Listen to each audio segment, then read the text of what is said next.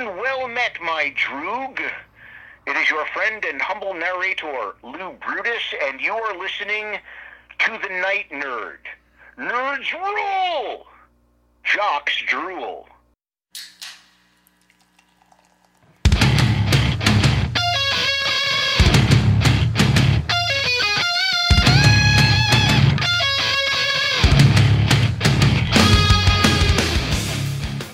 Welcome to the Night Nerd Podcast. I'm your host, Lance. It's Monday, so we're going to talk some video games.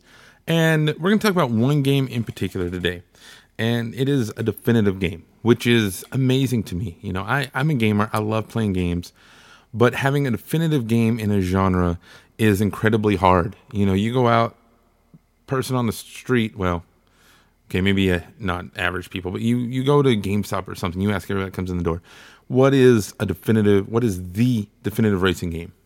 You're going to get Forza Motorsport, Forza Horizon, Gran Turismo. You're going to get all sorts of answers. What is the definitive shooter game? Is it Halo? Is it Call of Duty? Fortnite? Apex Legends? Hyperscape, which everybody needs to be playing right now. All sorts of answers, you know. Even, maybe Mario is the definitive platformer since it kind of started it all. But even then, there are better platformers than Mario. But without a doubt, with no uncertainty at all, the best flight game is Microsoft Flight Simulator. And that's not just me and my Microsoft bias coming through there. I mean, you can ask anybody, even professional pilots who don't play video games. They'll see it and try it out and play it, and they say that it's amazing.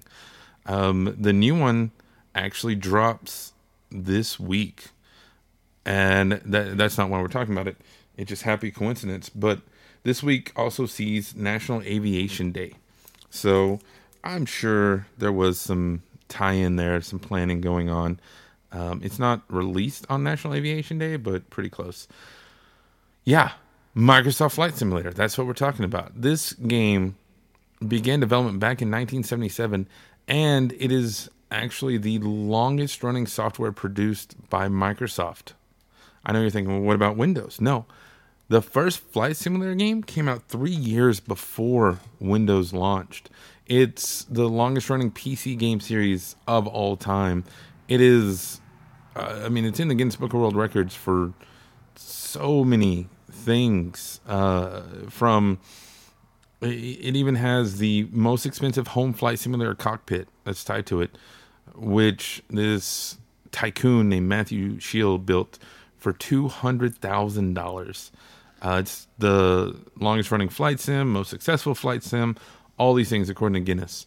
So it's definitely, worth talking about, and it's really cool. So let's take a look at the history. Like you said, it goes back to 1977, but really even you could argue that it started before that, because there were some articles written by Bruce Artwick in 1976 about 3D computer graphics.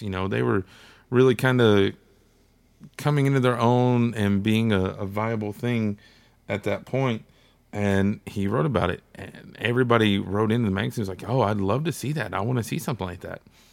So he went and created a company called Sublogic, and this is 1977, and they were selling flight simulators to different people. And somebody at Microsoft, Alan Boyd, he came by and he was like, hey, I want this game. I want this to come out. I want it to be, this is a quote, definitive game, in quote, that's going to show how much better our 16-bit IBM PC is over the 8-bit Apple II. Like, he was all about it. And that's how we got Flight Simulator 1.0, which was released in 1982. And it was ported to some other stuff later on. And it was huge success. Everybody just loved it. I mean, PC Magazine said that it was extraordinarily realistic. They talked about the details and everything. And they even said that this is going to be something that sells IBM PCs. People are going to buy PCs just for this game. Everybody just went on and on and on about it.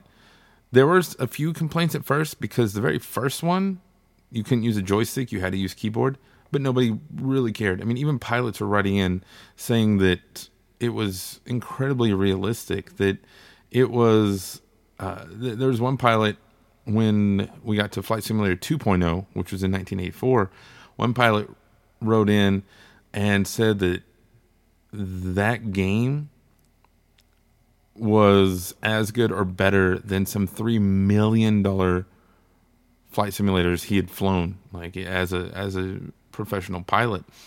And he said it was just amazing. So right out the gate, people were singing praise, and especially if your second one gets praise, there's that sophomore slump everybody talks about. You see it in musicians and in movies. The second one always isn't quite as good, but not true for Flight Simulator. And everybody just loved it. So they kept on with it. You had Flight Simulator 3.0 come out in 1988. 4.0 come out in 1989. 5.0 was in 93. 5.1 was in 95. And then in 96, you had Flight Simulator 95. And this is where it really kind of got more in tune with the Windows brand and the Windows system, where it took that long. But when it first came out, what was interesting about it is it had its own operating system, those first few iterations. So no matter what you were running, as long as Flight Simulator was going, it was using its operating system, and it was running on its own merit and everything. And that's part of the reason it looked so good, is that it wasn't dependent on something else. And then 97, you had Flight Simulator 98. 99, you had Flight Simulator 2000. It's weird how we jump around in years there. 95 came out in 96, but 98 came out in 97, and 2000 came out in 99. I don't know. 2002 came out in 2001, and 2004 came out in 2003. So I guess that 97 is when we jumped forward. 96 as a year didn't exist. What would that have been? That would have been 24 years ago. So that's a leap year. Maybe that's why. I don't know. But in 2006, you had Flight Simulator X. This is one of the biggest end-all be-all flight simulator releases that they ever had.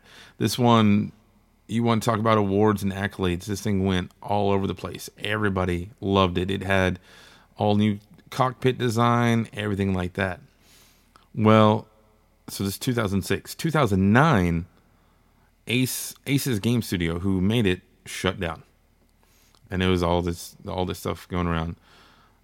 Fast forward a few years later to 2014, you had Microsoft Flight Simulator X Steam Edition, because Dovetail Games came out, and they went to Microsoft, and Microsoft was like, okay, you can release this game on Steam, go for it. And I'm willing to bet that they got some back end money on it, but neither here nor there. And they needed it because, they didn't need it, but in between the time, in 2012, they tried to launch Microsoft Flight. And this was supposed to be more appealing to newcomers and help get people in. It launched on February 2012, and in July of 2012, it stopped because nobody liked it. It was like the dollar store version of Flight Simulator, which some things, it's totally cool to not get the name brand, but when you're the people that make the world's best home flight simulator, amateur flight simulator, you can't just stop that. It's not how that works. So when the Steam Edition came out, people just went crazy. The community really embraced it, and there's all sorts of mods out there, because when you fly over certain parts of the world, there's just not a lot of detail. So people who live in those parts of the world, or even people who don't live in those parts of the world, created in-game footage and in-game dynamics to show off the entire world. They added all sorts of stuff, to the point where, like, if you're that Tycoon guy we talked about, you can have 6 to 8 screens set up and it look like you're in a cockpit and control everything like you're in an actual cockpit. And that's just really amazing. The newest version, Microsoft Flight Simulator 2020, well, actually it's just called Microsoft Flight Simulator, but it's released, it comes out later this year, like we talked about. And I couldn't find anything that sets the date, but it is coming to Xbox. Now, whether that's Xbox One or Series X, we don't know. It's been heavily teased and hinted at that it's going to be on Game Pass. So, like I say, if you have an Xbox and you don't have Game Pass, you're doing it wrong. Here's another reason this game by itself is worth a year of Game Pass. So make sure you pick it up when it comes out. It's going to be great. There's going to be so many planes, and there's hundreds and hundreds of planes, hundreds of runways, like I said, all around the world. There's so many awesome things, and that is why Microsoft Flight Simulator is the standard. It is the definitive flight game.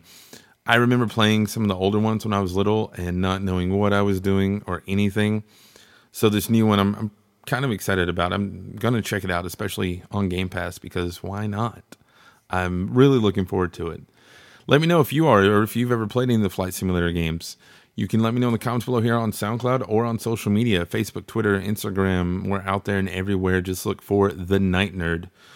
Follow us on Twitch. When this game comes out, you can watch me crash into things. Follow us on Twitch at Night Nerd Podcast. You can email me, nightnerd@thenightnerd.com. But otherwise, that's going to do it for us today. Again, my name is Lance. Thank you all so much for listening, and we'll see you next time.